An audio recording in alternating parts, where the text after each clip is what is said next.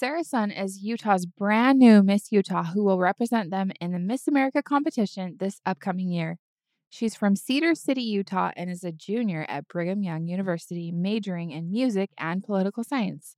Previously, she served a mission for the Church of Jesus Christ of Latter-day Saints in Southern California and studied applied economics and management at Cornell University. She's also an accomplished concert pianist and has soloed with professional symphonies, including the Utah Symphony, and performed across the U.S. and China, and as a piano soloist at Carnegie Hall. Sarah was crowned Miss Utah 2023 on June 10th in Salt Lake City. She received over $10,000 in scholarships and will spend the upcoming year serving the state and preparing for the Miss America competition. Sarah has a goal to introduce arts education into the Utah State Correctional Facility and assist formerly incarcerated individuals with their transition back to society. And we got to talk all about this initiative and some of the ways she suggests people get involved in breaking down that stigma of incarcerated individuals and helping them have a better future after prison. We also get to talk about her conversion story to the Church of Jesus Christ as the first member in her family, with immigrant parents who came from China and their introduction there to Christianity. We also talk about her experience in the Miss Utah pageant and why it was so important to her to choose a dress that fit her modesty standards, and how she was the very first and only Miss Utah to ever win both the Spirit of Miss Utah, Miss Congeniality, and the Miss Utah crown in the same year. Sarah is one incredibly remarkable girl, and I cannot wait for you to get to know her too.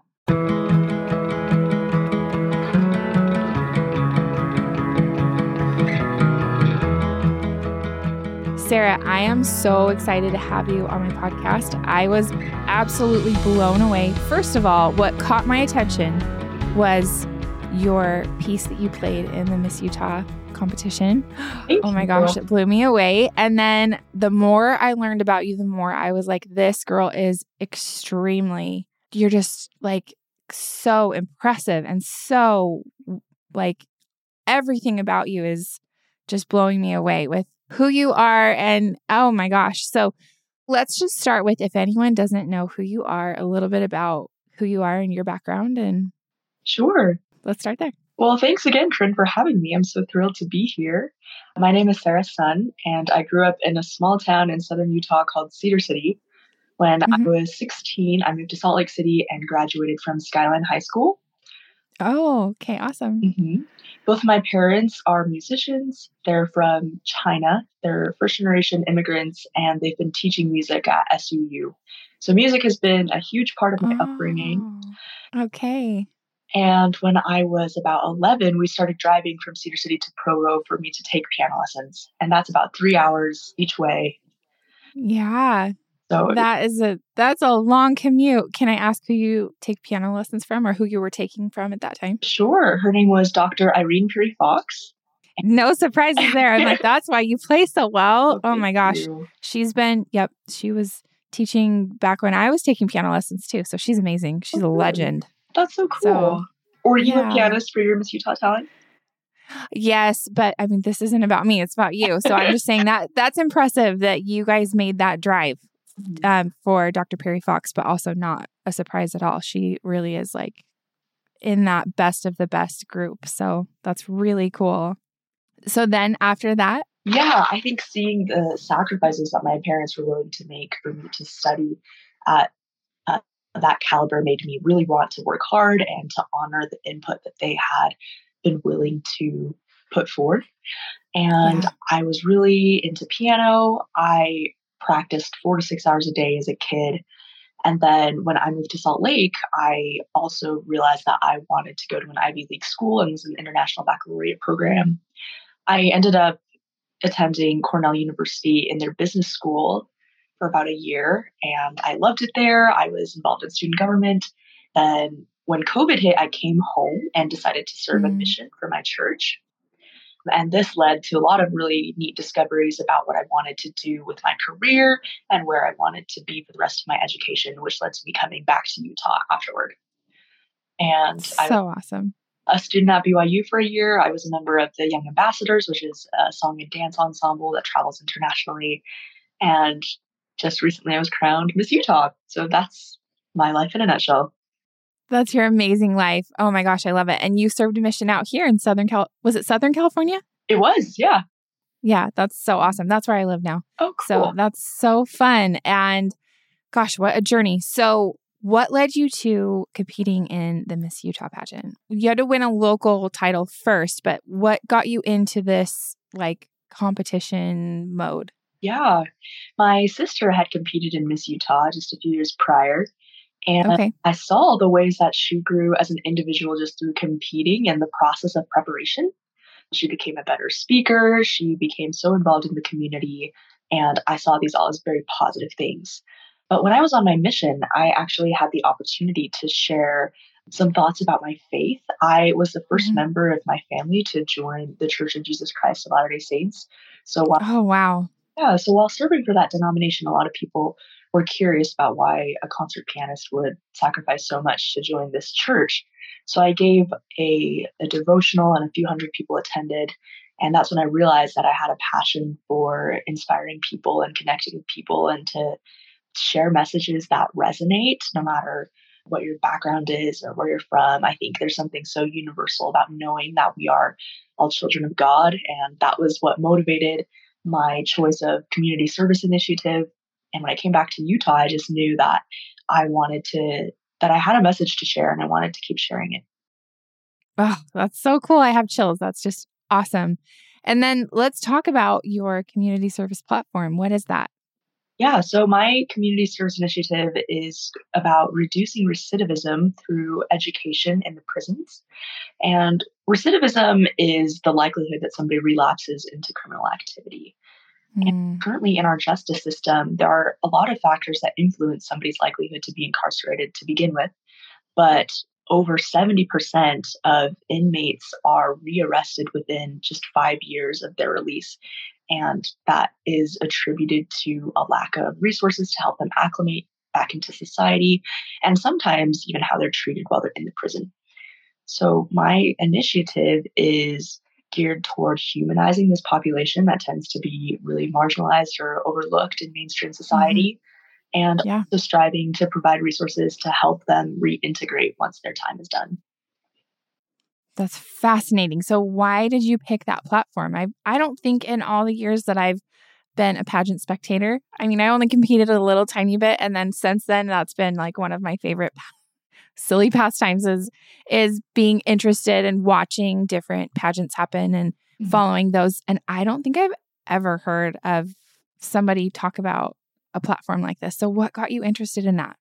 Yeah. Well, there was actually a study at Cornell that showed that 45% of Americans has a close relative that's in prison.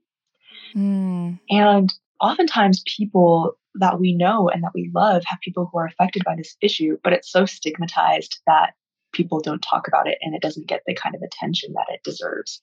And I yeah. didn't even realize that this affected me until I was talking to one of my good friends one day, and he suddenly is in this really panicked state of mind. And I asked him, "What's wrong?" And his father had gone missing. And I wanted to Mm, help. And I was like, "What can we do? Can we call the local authorities? Can we go find him?" And he said that that wasn't an option because of his father's criminal record. He had been out of prison, oh, in and out of prison so many times that if the police were to find him, that could be really detrimental.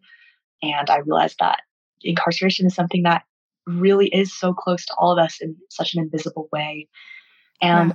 as my friend continued to open up to me and to share some of the things that he endured as a young person and the way that he had to step up to provide and care for his family members while his father was away, it made me realize that I really wanted to do something about it and that this is something really hard that a lot of people have to experience. Yeah. Well, I usually don't input this much personal, but I'm going to because it Mhm, feels right. So this is how this personally affects me. So when I mhm, married my husband, first of all, mhm. he said, "Okay, you're going to meet my half brother Dean, and he's on an ankle monitor right now." And I was like, "What is an ankle monitor?" I'd never even heard of that before. Uh-huh. But he had a brother who had been in jail and was out on an ankle monitor. That was my first person that I knew exposure to someone in the prison system.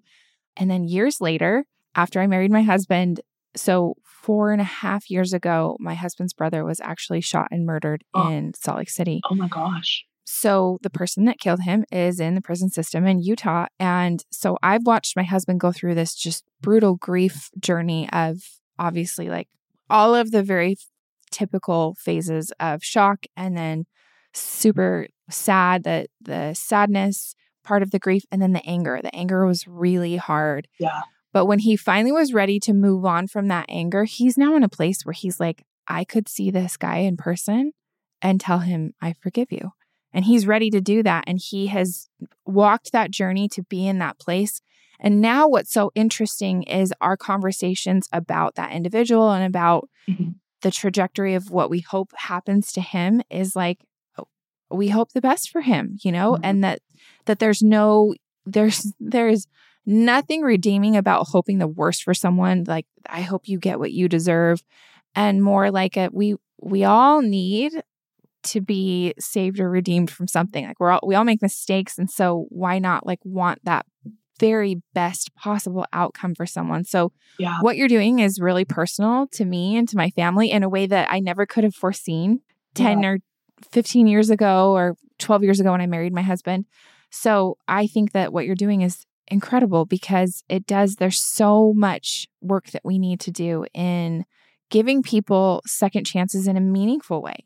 Totally. Thank you for sharing that. That's so powerful, and huge kudos to your family for being able to have that mindset.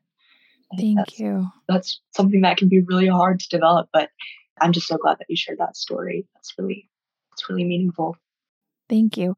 So what does action look like for you? Like now that you're Miss Utah, now that they've given you that big responsibility to like make a change, what are you going to do with that? I think a big thing is to educate the public and to change a lot of misconceptions that they have around the criminal justice system. Yeah. And I think it's also important to initiate conversations about historical disenfranchisement and racial violence and discrimination. There's actually a documentary called Slavery by Another Name, and it talks about how mass incarceration is an offshoot of American slavery and how racial injustice is deeply intertwined with the patterns that we see in the carceral system today. In fact, 1 in 3 African American men are likely to be in prison at some point in their lives versus 1 in 12 Caucasian men. And I think that has something to say about our nation's history and how laws have evolved in order to disproportionately affect certain minority groups. And I think there are things that we can do as a general public to understand our nation's history and to reconcile with what we have done in the past and what we can do moving forward in order to create a justice system that really does work for all people. Let's say I'm a mom in Utah listening to this and I have kids and I could teach them something, or maybe I could do something as a citizen. What do you tell people that they should be doing to help create change? I think the first thing is to put a human face to these really scary statistics. A book that I recommend that everybody read is Just Mercy by Bryan Stevenson. And Bryan Stevenson has also since started a nonprofit called the Equal Justice Initiative. And if you go to that website, which I believe is eji.org, we might need to double check that, but hopefully we can link that in your podcast bio. Absolutely. There are a lot of great resources to see how you can get involved in your local area.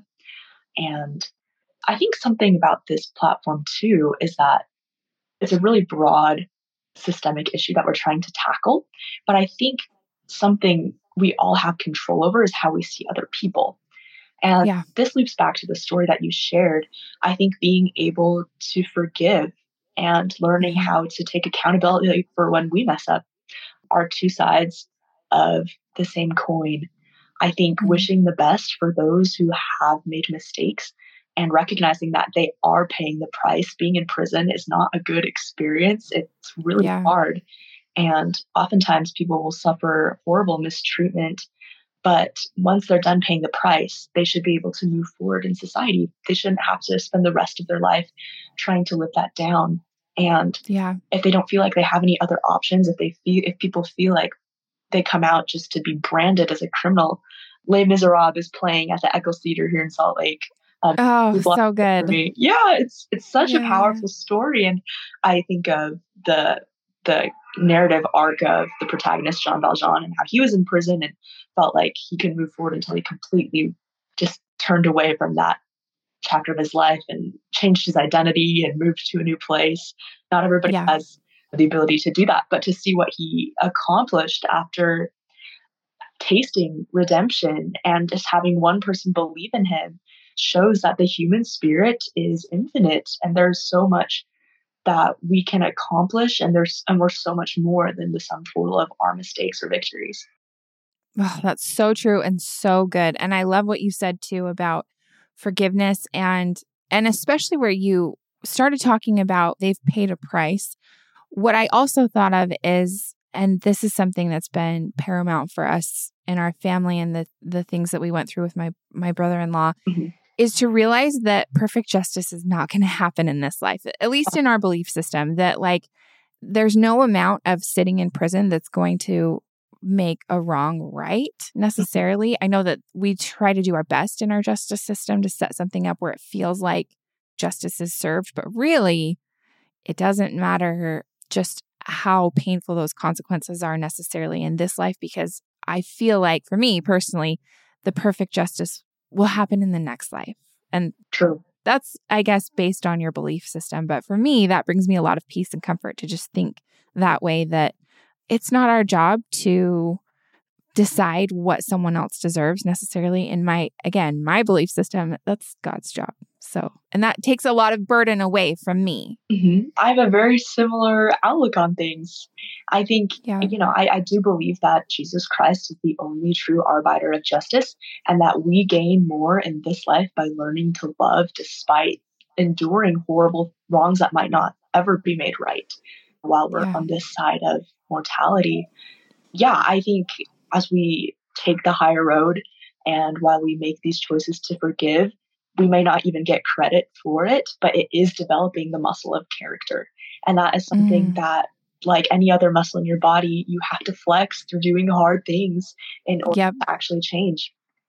So good. That's so well said. And actually, interestingly, too, my father-in-law, so you said Skyline High School, he taught drama at Skyline for like 30 something Oh, no years. way. And then, while he was retired, he actually spent a decent amount of time at the Utah prison working with inmates there. And my husband will tell me that changed him. It changed completely who he was, because he saw people, just like you're saying, humanized people who were in prison, and got so much fulfillment out of seeing growth of character within those prison walls, and then seeing people become ready to walk out of there and be a totally different person. Yeah. And I love what you say about like you are developing your own character by seeing other people in a different way, and maybe taking away that whole like us versus them, and just seeing like we're all walking a very similar journey, right? Yeah.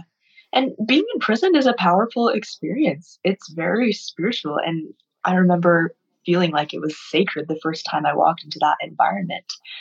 And the first time I walked into a prison, it was for volunteer training. But as soon as I entered the room and just seeing how people came from all walks of life, like the man closest to me had 2 sleeves of tattoos. And then right next to them was an elderly couple who was buttoned up in a suit and a skirt, just looking very prim and proper. And all people from all different racial backgrounds or from all different kinds of organizations that were sponsoring them to be there. Like from an outside onlooker perspective, you may think that this is the most disparate group of people that wouldn't have anything in common.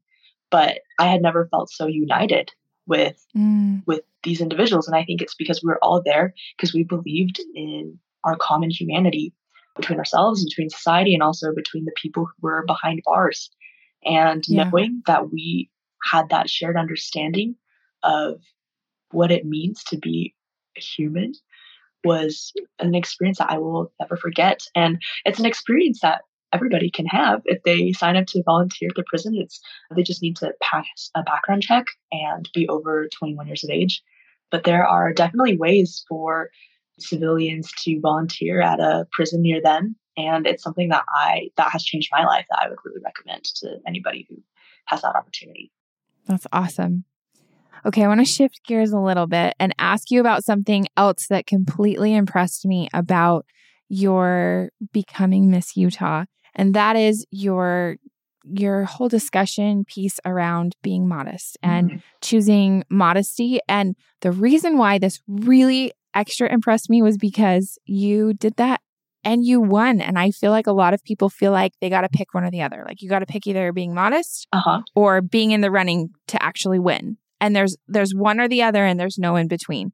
And I love that you just said, I'm going to do what feels right to me. And then because you stuck with that, and all of the other wonderful things that you did to prepare, you won. And it wasn't in spite of, or it wasn't, you didn't have to choose one or the other. So tell me more about that. Sorry, I'm probably totally taking so sweet. Taking away your thunder, but let's talk about it because I thought it was absolutely incredible. Thank you. That means a lot to me. I think modesty isn't really about what we wear. It's not necessarily about the length of our sleeves, the length of our skirt, but it's an outward representation of an inward commitment.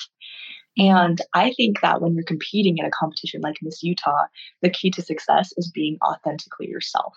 And I do not feel authentically myself without my faith. And I wanted to wear something that represents who I am on a daily level. And that was the rationale behind choosing the dress.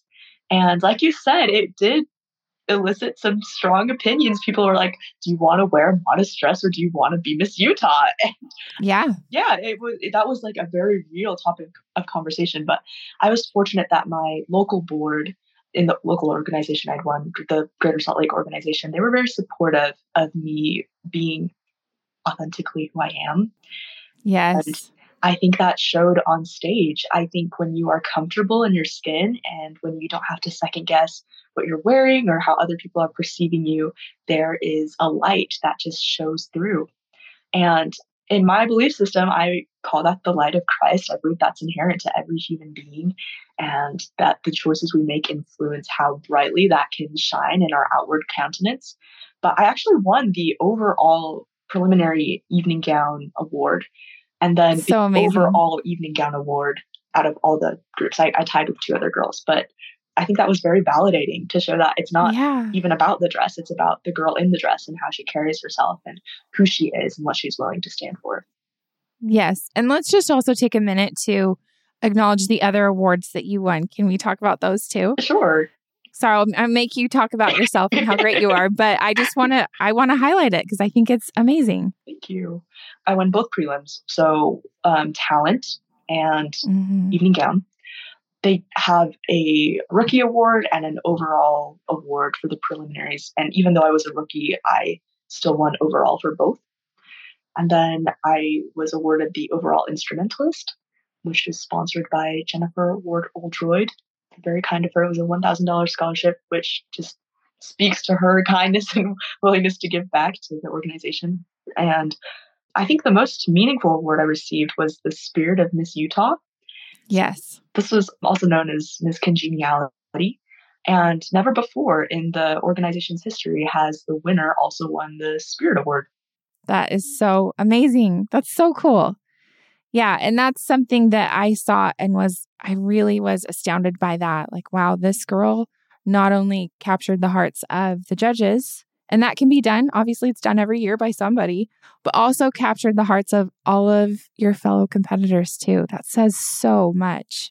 What do you think led to that? Like, what was your priority going into Miss Utah that you feel like other people felt from you, and therefore that was how you ended up with both awards? Yeah, I think it's about the one. When I think of what I want my impact to be, I think of how important it is to reach one individual deeply.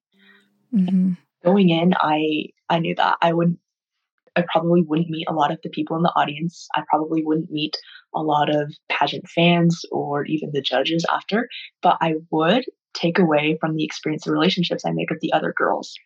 And I think all 46 of the other contestants could have been Miss Utah. I genuinely think so highly of them and think the caliber of competition in Utah is so high. It is. It absolutely is. They were all so impressive. I would have been so happy if any of them had walked away with the crown. And before I showed up at Miss Utah check-in, though, I made a point to memorize everybody's names and have like something about them and to have something positive to say to them when I met them. And wow. it was, I don't know. I mean, people are saying that this says so much about me, but honestly, I don't think so. I think they were genuinely just so easy to love and just such Mm, wonderful ladies. And there's a strong sense of sisterhood here in the Utah program. And there's a strong sense of sisterhood that exists in the Miss America organization nationwide. And yeah. I think it's because it's special to have girls from all corners of your state who are dedicated to making a difference, to developing their talents, to further their education, come together and to share and to celebrate each other and their strengths and their accomplishments. I think that's a priority I had walking into the Miss America competition, is to make every girl feel like they matter, because they do. And Yeah. yeah, at the national level, that's true. At the state level, that's true. And even at a local level, where you have a lot of people who've maybe never even thought about competing in a pageant until a few weeks before the deadline. Like, it's especially true at the local level, because that's what this organization is about. It's about becoming your best self. It's about pushing yourself, and it's not necessarily about walking away with the crown. Beautifully said.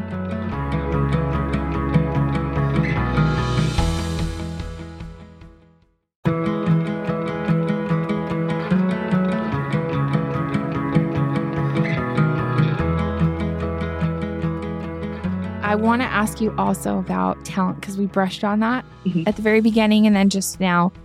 Why did you choose Le Campanile? I'm sure I'm probably saying that wrong, but that is like one of my all-time favorite pieces ever. Also, I've heard it said more than once, one of the most difficult pieces to Uh-huh. play. And conventional wisdom would tell a pianist, don't pick one of the hardest pieces out there to play, but you did it anyway. Tell me about that. Yeah, it's actually an old piece for me. So I learned it when I was Okay. 14, and I found it because I literally Googled hardest pieces of piano ever written. And Yes. I found this article that was like, look up, no, it's so hard. So obviously I was Yeah. like, let's learn this piece. So it's been in my repertoire for nearly 10 years. And it's just, I don't know, it's just fresh in my feet. Maybe not fresh. It was just, I think it's so deeply entrenched in my muscle memory that I didn't really even think about the talent selection. I think I just automatically knew that that was the piece I was going to play. And it's hard. It is hard, though. I will say that every time I bring it back, I have to practice like at least 3 months before just that piece for like an hour or 2 hours, just for the 90-second clip. Like, that's a piece where no matter how, like, it's just so muscular that Yes. you just have to get it in your fingers before you perform it. But Well, I was dying that I heard just like a 15-second clip. I thought, oh my gosh, whoever did this to me did such a disservice. I need to hear the whole thing. So if there's somewhere that it's recorded, I need to know where that is, because I want to hear it, because it was just even that little taste of it. I was like, this is unbelievable. So thank you. I don't know if it's recorded somewhere, but if it is, I want you to tell me after this. I'm super curious. Do you know yet? What are you going to play at Miss America? I'm going to keep the same piece. Oh, theme piece. Oh my gosh. Well, I can't wait. I can't wait to see it. Thank you. When is Miss America? So supposedly it's in January. Oh, okay. The exact dates are still TBD. Okay. That's exciting. And getting ready for Miss America, what do you feel like what are you focused on the most, as far as like what you feel like you need to do to level up from the Miss Utah level to the Miss America level? Yeah, I think for me, it's definitely working on my community service initiative. I think Mm, having the title of Miss Utah already has allowed me to walk through doors that I couldn't open without it. And yeah. I want to make change in the state of Utah that's going to last beyond my year, and that I can carry with me even when I'm no longer Miss Utah. And I think that's something that they really value at the national level, about your brand and your narrative and what you hope to bring forward at a national level. I think they want to have somebody who has an initiative that can be relevant to the political climate of the country, that people can have dinner table discussions over. And I really want to have something substantive to talk about, Yeah. not just for the sake of winning Miss America, but just for the sake of doing the right thing and having the opportunity to make an impact in the system that so desperately needs to be reformed. So that's the bulk of what I'm focusing on. I would Yeah. love to partner with different community organizations. And there are some things in the works that I won't tell you about now, but if they happen, then we can follow up episode and we can talk about that. Yeah. But on the performance aspect, this is Miss America. Some people are calling it Miss America 1.5 because Mm. there was the original version when they competed in swimsuit, and then the Yeah. 2.0 version where it was social impact pitch and they didn't really have an emphasis on modeling. That's the version I competed in my local. That's the version I thought I was going to compete in at Miss Utah. Yeah. They introduced fitness in March, if I'm Oh, remembering wow. correctly. So I was like, oh, this is not what I signed up for, but I just started at the gym. And Yeah. I think going into Miss America, I know that I still have quite a ways to go when it comes to feeling like I'm at my best physically. So I just want to keep putting in the work to be as healthy as I can be. Yeah, I love that. Well, let's talk about that for a minute. That was a huge change where Miss America moved away from the swimsuit competition. Mhm. And like you said, they kind of almost abandoned it and then they brought it back in a different way of fitness. So what is the mindset, I guess, behind that? And how are you, as Miss Utah, if somebody asks you, like, what is that all about? Like, how do you explain that? Yeah, I think, the mind, body, and the soul are all connected. And to have a healthy and strong mind and soul, you need to have a healthy and strong body. Yeah. My friend Kaylee Ross, who was Miss Legacy this year, she Hmm. said in her health and fitness voiceover that people can do the same. Well, she first started by saying that the body, it houses our spirits, and that's what makes it important, and that people Mm. can do the same diet and they can do the same exercises and still have completely different outward appearances, and that's a Yeah. beautiful thing. And I thought that was just so well said, because health and fitness isn't about what you look like. Yeah. It's something that's really personal and individual. And I do like how this competition feels a little bit more well-rounded and holistic than maybe how I would feel in a swimsuit. I know that that hasn't been the case for everyone, and I really admire everyone who competed in swimsuit. I think that is so amazing, and I think it has been empowering for a lot of people. And I'm just grateful that I think this new competition incorporates elements of that, but in a way that I feel like is more, that I feel more comfortable with. I think health and fitness has always been about like holistic health, but right now I think they're Yeah. really trying to change the presentation of that competition so that it really does reflect a more holistic approach on what it means to be healthy.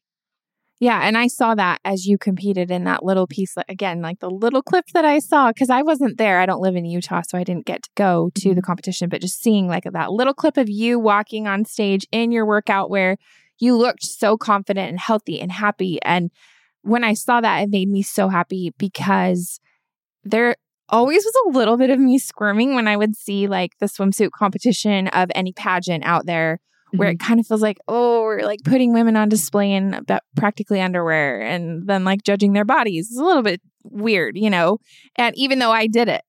But then watching you where you were just like healthy and happy and confident, and it represented this like piece of you where you're showing that you have taken care of your body and that you're healthy and that you're modeling that in a way that other women can look to and say, I want to be healthy like that too. And it's not just about like 100% the appearance of the physical body, but more about how you're owning your overall health. Mhm.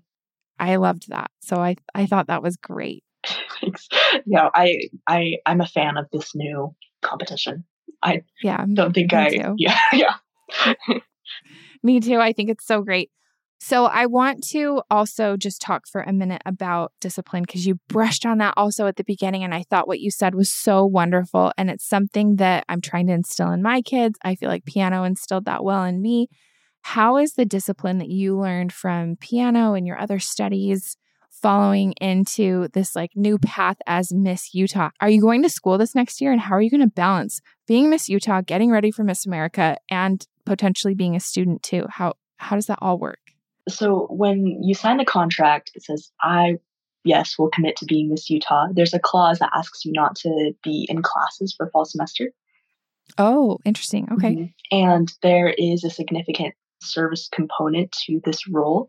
And I think Hmm. something people don't realize is that Miss Utah is a full-time job and you're constantly Yeah. in schools, you're constantly speaking to community groups, working on your service initiative, and it is very demanding time-wise. I think Hmm. my flaw as an individual is that I take too much on. Yeah. I think I have enough hours to live the full-time life of like 4 people, but I don't. So for me, discipline has actually looked like choosing not to be in classes this fall because initially I Mm. was like, I'm going to school. Like, you will have to like chain me to my apartment if you want me to not go to school. But after thinking about and really outlining what goals I want to achieve with the Miss Utah title, the ways I want to impact my community, the kind of legislative goals that I have, I realized that this will take more time than I have. So I'm Yeah. setting aside school and just focusing on what I can until Miss America. And then at the conclusion of the Miss America competition, I'll be able to take classes again. And I will probably go in with like 18 credits and just be like, okay, let's do this. But I think the Miss Utah board does have a good way, I think, of helping people maximize their time, maximize the impact they can have, and then gradually transition back into being just a person again. A citizen of of the state of Utah. I love it. Miss Utah is a normal person. I shouldn't say that. Not to No, no, no. like But I understand. put my I understand what you were saying. Totally.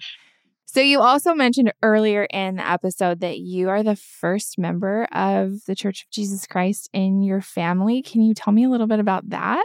yes. So my parents, they did not grow up with any religion because that was illegal in China.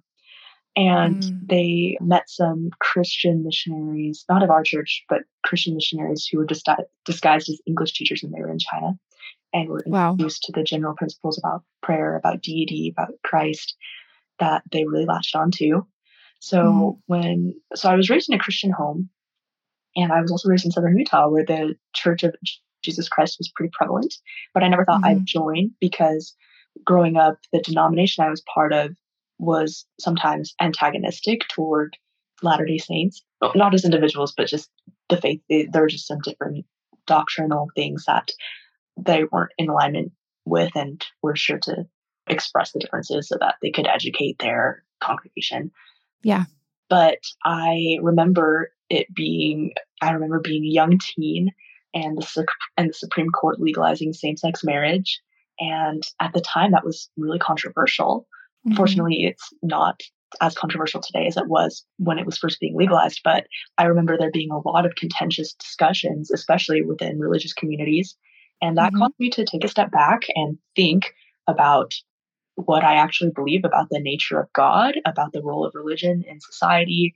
And it prompted kind of I don't know, it just prompted like a season of exploration.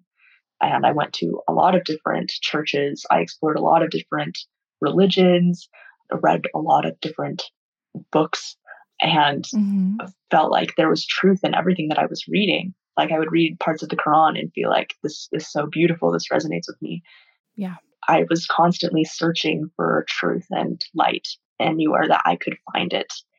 But I think what really, I think God always prompted me to ask questions. I think I'm Hmm. naturally a very curious person, Yeah. but I think having been fed a lot of information about the Latter day Saints growing up and having had a lot of missionaries always at my doorstep as the only non member family in Cedar City, I was very Yeah. familiar with different programs that they had. But I remember being on a school bus one day and seeing a girl's personal progress medallion and asking her about the temple on her necklace and what that meant. And in my mind, I felt like I already knew the words that she was going to say. And she Hmm. did say something very similar to what I had expected her to say, but it just felt completely different. Coming from her mouth Hmm. versus from somebody else's, I just felt something. And I was so taken aback by the things that I felt through having her share her testimony that I just kept asking questions.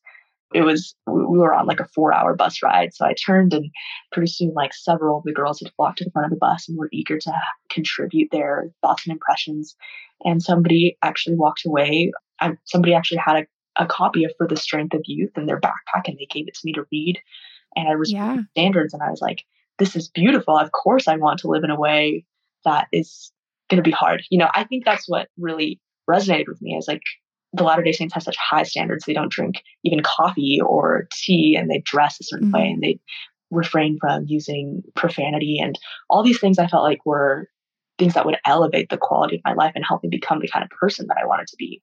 So I committed right then and there to living the standards and for the strength of youth. And I think God had just had a way of putting the right people in my life at the right time. I think an experience that really, I think, kind of knocked me over the edge after maybe 2 years of exploring and taking lessons with the missionaries and talking to people was when I was in New York City. I was about to perform at Carnegie Hall and had gone a few days early to practice. And the last day, the place I was practicing was full. And I was like, oh no, it's time to change my plans. What am I going to do? So I'm in the subway station, and just out of desperation, I pray. And as soon as I say amen, I open my eyes, and there are two sister missionaries that had just appeared seemingly. Wow. And I was like, well, this is convenient. It's almost like God answers our prayers or something. And I told them my situation. They directed me to their church. And I remember following their instructions, coming out of the metro station and seeing the Manhattan Temple right across the street from Juilliard. And I was just this small town girl from Cedar City, and I saw these two buildings, and they were both so symbolically important to me. I have on one hand, my hometown, and then on the other hand, this beacon of artistic excellence that I had aspired to my whole life. And in my heart, I felt like I felt like God had designed that city just for me in that moment. And that's probably not true, but that's how it felt. And I felt like God was so aware of me. And when I walked into the temple, it just felt like home. And I knew that's where I needed to be. And I came back, called my bishop, my local congregational leader, and I said, I want to be baptized. And he said, well, we can certainly help arrange that. Yeah. And since then, I've just known that it was true and that it was good. And that doesn't mean I haven't had questions. And that doesn't mean it was hard when I first went to Cornell and had to be kind of a representative of this faith that I'd only been part of for like a year. And people always had really difficult questions for me. And when I was a new member, there were still things I didn't understand. I remember times being in the cafeteria and people would be like, so tell me about like Joseph Smith. And I'd be like sipping on a cup of coffee and I'd be like, yeah, well, he's like, he's great. And I'm telling about the word of wisdom and how it's a great suggestion. I don't know. There were things that I didn't like fully understand until I was a missionary. But I do believe that God gives us more light and knowledge as we seek for it and as we just try to do the best with the knowledge that we have. And I'm really grateful for what the gospel has done for me, because I don't think I would be Miss Utah without it, because I don't think I would really know who I was without it and who I really am, aside from the degrees and the accolades and the things that people can see with mortal eyes. I think who I really am is so much more than any of that. And I know that I am an inheritor of all that our Heavenly Father has, and that anybody who wants to inherit those same blessings can, that the gospel is available to every person. That's something that influences every decision I make. And I'm just so grateful that our Heavenly Father knows and loves his children. And whatever that may look like, I think we all call God by different names. But I think there is this feeling that we all have when we are in the presence of something good and true. And I love that there's diversity in this world and that not everybody has to have the same belief system to know that there's something bigger than all of us. Oh, all the amens in the world to that. I loved that so much. And what an incredible story of conversion. The missionaries just appearing in the subway and then popping out. I can see it because I've been there so many times. The temple and then Juilliard, and wow, what a visual. What a cool story. And then I just want to ask you really quickly, because I saw an Instagram post about how you said at one point you shared about your parents becoming members of the church and of the same church that we're in, and that you could never have envisioned that when you joined the Church of Jesus Christ. So can you briefly tell me like how that happened? Yeah. Well, the Church of Jesus Christ is very centered on, I think families is a huge aspect. We believe that families can be together forever. Hmm. And I knew mine would. I didn't really understand the mechanics of how that would come about. But in my heart, I just felt like God gives everybody opportunities to choose for themselves, whether it's in this life or in the next life. I had just assumed that it'd be in the next life. But after I joined the church, my older sister joined a few months after I did. And I think my parents really saw the difference that it made in our lives. And I know that the gospel of Jesus Christ completely transformed me. And I think that was evident in my actions and in the kind of daughter I was and the kind of sister and friend and student I was. And my parents had also been surrounded by so many faithful and kind, wonderful community members throughout their 2 decades living in Utah that I Hmm. think the Lord had just prepared them to receive the fullness of the blessings he had in store for them at the perfect time. So when I was leaving for my mission in Southern California, a few weeks before I left, I was talking to my parents and I was like, I just want to teach you the lessons, and invited them to be baptized, and they just did. So, Oh my gosh. So you taught your parents the discussions and you committed them to baptism. yes. Amazing. That's epic. I love it.